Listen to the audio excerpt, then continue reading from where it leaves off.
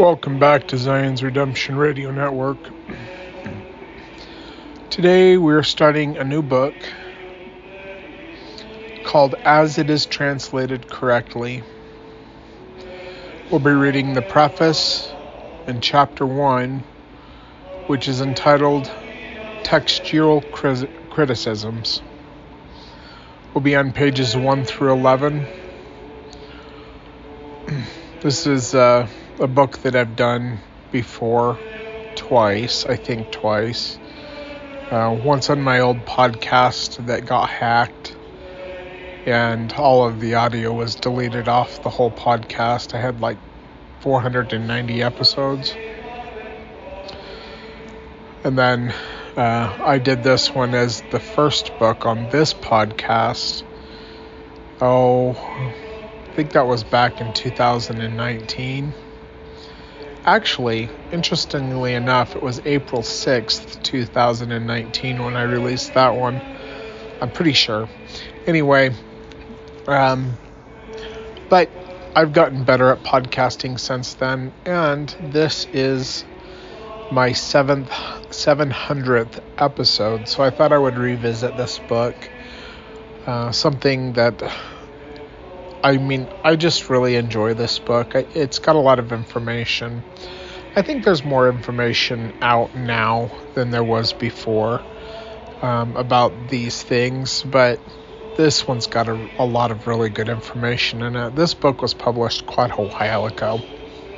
So, anyway, I will provide the text of this program in the link to this podcast, so you can go back and read it, and I will also provide a link in the description of this podcast so you can read the whole book for yourself.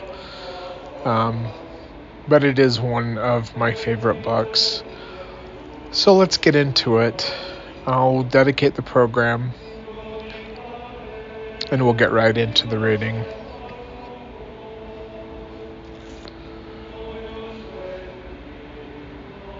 Our Father, who art in heaven, we thank thee this day for the abundance of information that has gone out into the world. And though there are many true things and many false things, we trust in thee, Father, because you have given us the gift of the Holy Spirit, that we might know through the Holy Spirit the truth of all things. We thank thee, Father, for giving us the guide of the Scriptures to help us to know truth, that as we study whatever the thing is that we study out, we can take anything to you. And after we've studied it out and come to our own conclusions, we can ask thee, O God, the Eternal Father, in the name of Yeshua, our Messiah, even Jesus the Christ, if these things are true that we believe. And we can know that if there's an abundance and an increase in the Spirit, that we can know that the things that we believe are true. But likewise, we thank thee that if those things that we believe are not true, that the Spirit will withdraw from us and we will be left to the buffetings of Satan, which is a good thing, because in the withdrawal of the Spirit, we can know that the things that we believe are not correct, and we can turn away from those things and repent of our false beliefs and regain thy Spirit to be with us. Likewise, if we are neither correct or incorrect, but we need to study it out more, the absence of the Holy Spirit is a great indicator that we can take the time to learn more about the subject and return to Thee, O God, the Eternal Father, in prayer when we have gained more knowledge on the subject. Or if it is that we bring too much, and some things are true and some things are false, the absence of your Spirit can help us to know that we should bring things to you line upon line, precept upon precept, here a little and there a little, that we might be built upon the rock of true and correct doctrine, brought to us by a confirmation of Thy Spirit, that we might be built upon the rock of revelation. Father, we thank Thee for the opportunity to have our sins and our transgressions forgiven of us, that we might be wiped clean, that Thy Spirit would be with us more fully, that we might turn to Thee and learn from Thee as we take the time to study whatever it is that we're studying out, whether it be something of a gospel topic or something of a secular and worldly topic, whether it be the laws of the universe, the laws of science, the laws of chemistry or botany or zoology or whatever it might be, that we can turn to Thee to know truth and not just rely upon our fellow men, whether they are still living or whether they have passed on, that we don't have to trust in the flesh, that we can turn to You, the author and the finisher of our faith. For we know that in Thee all truth dwells. And we know that in Your Holy Spirit we can know the truth of all things, as the Scriptures say. We love Thee, Father. Help us that we might increase our love for Thee. Help us to feel Your love for us and for those around us. We thank Thee, Father, for all of our many blessings. We thank Thee, Father, that Thou chose to put us on the earth at this time, for such a time as this, that we may be tools in Thine hand to bring about Thy kingdom upon the earth, to bring about Zion's redemption, or to help bring about Zion's redemption, that as we look forward to Thee and learn to keep Thy commandments, that as we do all that You have commanded us, or learn to do all that You have commanded us, that we will be forgiven for the mistakes that we make if we continually repent and turn back unto Thee. And that as we look up, as Zion is established below, we shall at some point either come down with Zion above if we pass before that time, or we will be able to see it come down upon the earth with the church of the firstborn, and perhaps stand upon the earth during the time of Adam and Andiaman.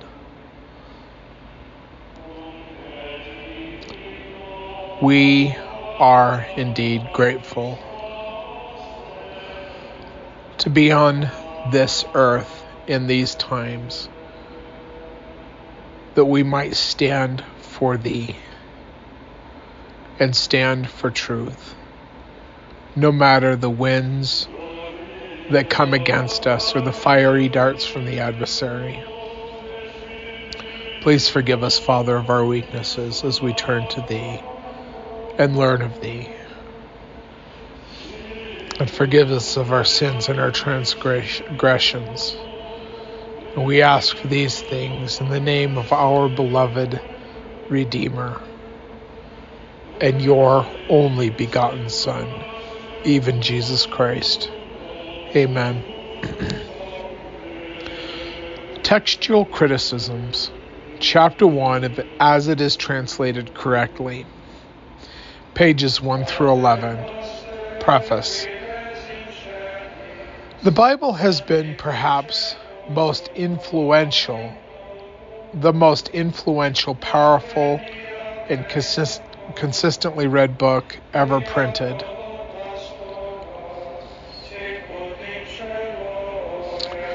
It has been the source of inspiration and spiritual guidance for millions of people for thousands of years. The evidence of faith, courage, and strength of those who have read it could never be fully told. Men have willfully faced untold agonies, torture, and prison. They have crossed deserts and Arctic, flown through space, gone beneath the sea, and struggled through every phase of life because of the inspiration they received from the Bible. The words of God, as they flowed from the pen of prophets, apostles, and patriarchs, have done more for mankind than all the armies and navies that ever conquered nations. Yet our Bible is not complete with all of the words of God to man, nor is it fallibly correct, for it presents translations. Many mistakes have been made by translators and scribes. Many portions were never included, while some places were not clearly understood or interpreted correctly. But worst of all, because of these misinterpretations or assumptions, Catholics have tortured and burned their Protestant brothers, and in return Protestants have religiously and enthusiastically made war upon Catholics. Rivers of blood have flowed throughout history as Christians battled with other Christians. Through the misinterpretations of the Bible, thousands of innocent women and children have been murdered during the centuries of the Dark Ages and the Inquisition.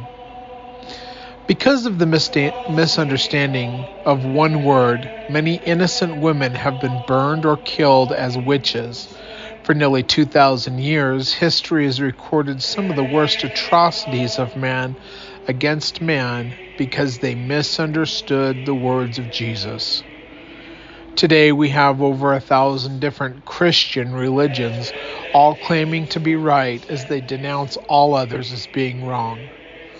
All are preaching different doctrines, yet they hold the same Bible in their hands.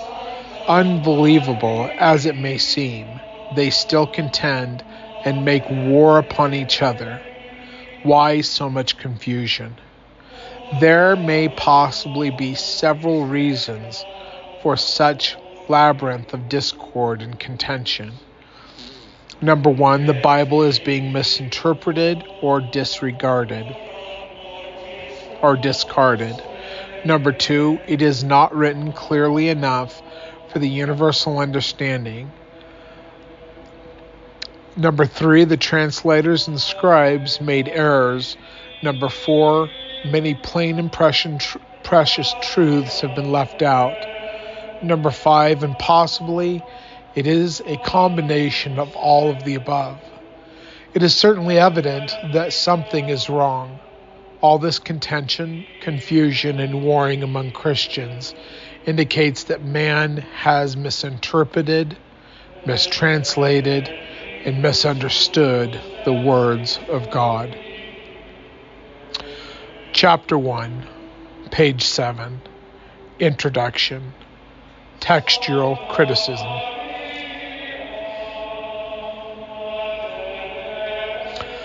We believe the Bible to be the Word of God as far as it is translated correctly. So wrote Joseph Smith in the 8th Article of Faith. But this has annoyed the modern Christians because they generally believe that the Bible has no errors in it and that it represents the complete, infallible words of God. This was expressed by anti-Mormon Floyd C. McElveen, who wrote, quote, "In spite of the overwhelming evidence as to the accuracy and harmony of the Bible, The Mormons profess to believe the Bible insofar as it is translated correctly. End quote. The Mormon Illusion, page 41. Most of today's Christians would have us believe that there is overwhelming evidence to prove that the Bible is an accurate translation. But we should investigate the Bible just to see how accurately it has been translated and to observe just how much harmony there actually is among its books in history, names, teachings.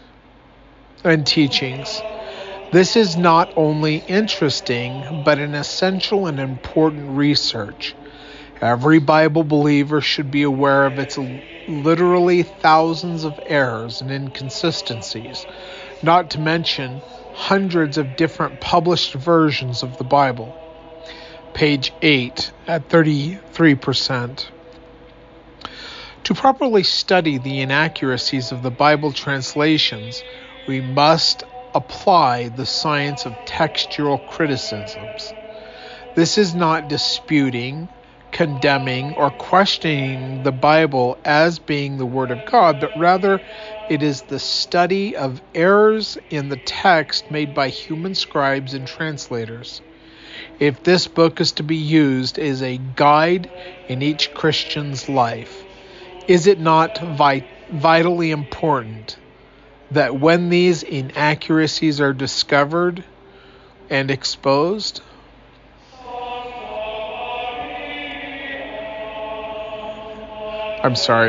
is it not vitally important then that these inaccuracies are discovered and exposed? Textual criticism, commonly known in the past as lower criticism, in contrast to the so-called higher historical and literary criticism, is the science that compares all known scripts of a given work in an effort to trace the history of variations within the text so as to discover its original form. End quote. Biblical Criticisms, Gordon Fee, Zondervan Publishing House, page 127. Protestant scholars have contributed an immense amount of excellent study in this field, but many of its ministers have taken the biased attitude that several Catholics have, namely, that the Bible contains no errors. Catholic doctrine maintains that because the books of the Bible have God as an author, they are free from errors. Any theory that detracts from biblical inerrancy is reprobated. The clear statement of the Catholic doctrine on biblical inerrancies is found in the so that's kind of a big old word. It's Latin. Providentissimus Deus, Leo the 13th, states that inerrancy is an inescapable corollary of divine inspiration.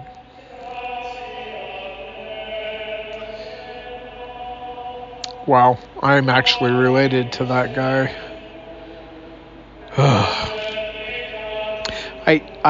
I know this is a little bit of a tangent, but as I study the history of my ancestors, I just shake my head so many times. I'm like, oh my gosh. I don't even know. Like, I'm not ashamed to be related to these people, but sometimes I'm just like, what in the world were they thinking? And I love to learn about history, but mankind disgusts me.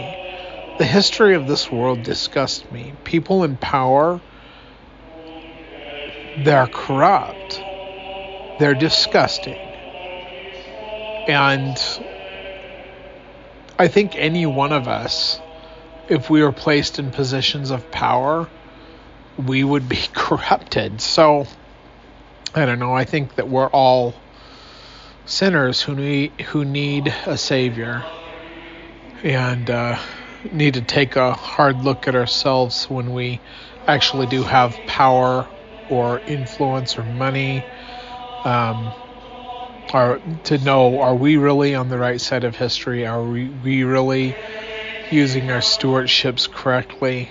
I know that's just a little bit of a tangent, and I'll get off of it right now because I'm going to get back to this. So, Leo the 13th states of the inerrancy in an inescapable corollary of divine inspiration. For all, quote, for all the books are written wholly and entirely with all their parts at the dictation of the Holy Spirit. So far it is from being possible that any error can coexist with inspiration, that inspiration not only is essential, incompatible with error, but excludes and rejects as it is impossible that God himself, the supreme truth, can utter that which is not true. And that's in Dens 3292. The pontiff adds that those who maintain that error are possibly in any genuine passage of sacred writings must either pervert the Catholic notions of inspiration or make God the author of such errors. And that's called, that's from ENCH Bible 126, the New Catholic Encyclopedia, Volume 2, page 519. And we're actually on page 9 now at 49%. Some Catholics, as well as other Protestants, accept the Bible as literally the Word of God, thus being God's revelation to man. However, they still acknowledge the errors and textual faults of the translators and copyists. They conclude that popes have emphasized, however, that the original texts only were inspired and free from error, and that copies and translations are inerrant in insofar as they conform to the original text. But no original texts are extant, and copies and translations contain additions, omissions, and other textual faults. It is the task of textual criticism to correct these mistakes. Pius XII, who was I think he was a pope, wrote of the textual criticisms, quote, its very purpose is to ensure that the sacred text be restored as perfectly as possible, be purified from the corruptions due to the carelessness of copyists, and be freed as far as it may be done from glosses and omissions, from the interchange of repetition of words, and from all other kinds of mistakes. End quote. The New Catholic Encyclopedia, Volume 2, page 514. Both Protestants and Catholics have admitted that, quote, one of the most important problems about the Bible is that of establishing an accurate text. Before the invention of printing, copies of the Bible had to be made by scribes who laboriously transcribed the text from other copies. Because of the mistakes which were made in this process, the different manuscripts of the Bible showed numerous minor disagreements. Textual scholars attempt to reconstruct the original text, and we're on page 10 at 64%. And by the way, I think this only goes to page 11. So we've got 10 and 11, so basically 2 pages left. Excuse me. The textual scholars attempt to reconstruct the original text of the Bible by comparing the different manuscripts, and especially the earliest ones, and, quote, Encyclopedia of World Methodism, Volume 1, page 264. Most authors correct their own writings after the first edition is published. Perhaps years or centuries later, another person may also make revisions and corrections. Corrective criticism is not an evil, but often a valuable service. All criticism is not condemnation. It is usually a method of correcting human errors or clarifying some meaning. Many religious fanatics and anti-Mormon zealots convey the idea that because Mormons believe the Bible needs some correction in its translations, that they do not believe the Bible. The fact that thousands of Protestant scholars have been making hundreds of Bible revisions should be evidence to them that it must contain errors. An American citizen may say that our government has laws, regulations, and codes that are unclear, incorrect, and need revision, but that does not make them un-American, nor indicate that they think the whole government is wrong. Neither can it be said of the Book of Mormon because it contains some errors, it cannot be from God. Human wisdom and human error manifest themselves in anything that man does, and God depends on man for the translating and publishing of His Word. The only text that God ever wrote Himself was the Ten Commandments with His finger on stone, but we do not have that original text either. Just because a translator made an error doesn't mean that the original author blundered or that the whole text should be discarded. Textual criticism is the necessary science compared with all manuscripts and tracing variations within the text to discover its original form. It is important for interpretation because it helps to reveal what the original author actually said. Number 2, it helps to discover the original meaning of what was written. Number 3, it helps to reveal the errors, opinions, interpolations, and additional inserts by other scribes. And now on the last page, page 11, at 82% through the reading for today. In addition, then, textual criticism asks, what does it say before it asks, what does it mean? An accurate translator or textual critic is the person who is in quest of what the original author had in mind. Over many centuries, and our translators and scribes have unintentionally or even purposely added errors, opinions, and various church interpretations into their Bible revisions, thus changing the meaning of the original author's intent and purpose. For instance, one edition of the Bible became known as the Wicked Bible because it left the word not out of the 7th commandment, making it read, "Thou shalt commit adultery." The possibility of human error has always existed in the writing and printing of every kind of book, even the Bible. Contained in this publication is a study into the many problems confronting Bible translators.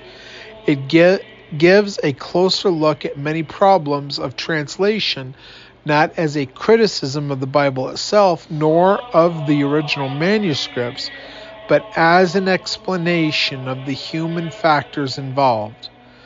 It briefly explains that difficulties translators have faced in trying to explain the original author's intent. A diligent and objective research into these ancient texts will prove that Joseph Smith knew and understood more of the biblical translations and revisions and revisions that all the thousands of ministers who condemn him as a false prophet. The deeper we investigate the history and content of this great book, the more we will conclude the Bible indeed contains the Word of God as far as it is translated correctly. So that's the end of that chapter. When we come back for episode 701, we will be on page 12, which is chapter 2, History of Biblical Manuscripts. So anyway, I'm glad that we were able to start this book. I'm glad that I'm able to present this to you for your consideration and your edification. I think that it's good to get off of sandy foundations, and these people that believe that in sola scriptura, I actually feel sorry for them, because they believe that sola scriptura, meaning the Bible is the inerrant word of God, and that whatever the translation says and whatever their interpretation is the truth. Well, we can see through critical manuscripts and a history of biblical manuscripts that we actually cannot come to truth in and of ourselves or in following men in the flesh, men and women in the flesh, whether they be our prophets, priests, bishops, popes, whatever. That we actually have a tool to go to God to receive revelation and confirmation of the Spirit, to know the truth of all things through the gift of God's Holy Spirit, the Holy Ghost, the third member of the Godhead, and all that entails. That we're not left in the darkness if we will seek out the light. And I bring these things to you for your consideration, and pray that you will seek to know truth and not just trust in anyone in the flesh, including myself. Go to God. He is your Father, and He has set up this plan of salvation, including allowing you to know the truth of all things through His witness and a confirmation of His Holy Spirit. And I say these things to you in the name of our Messiah. Amen.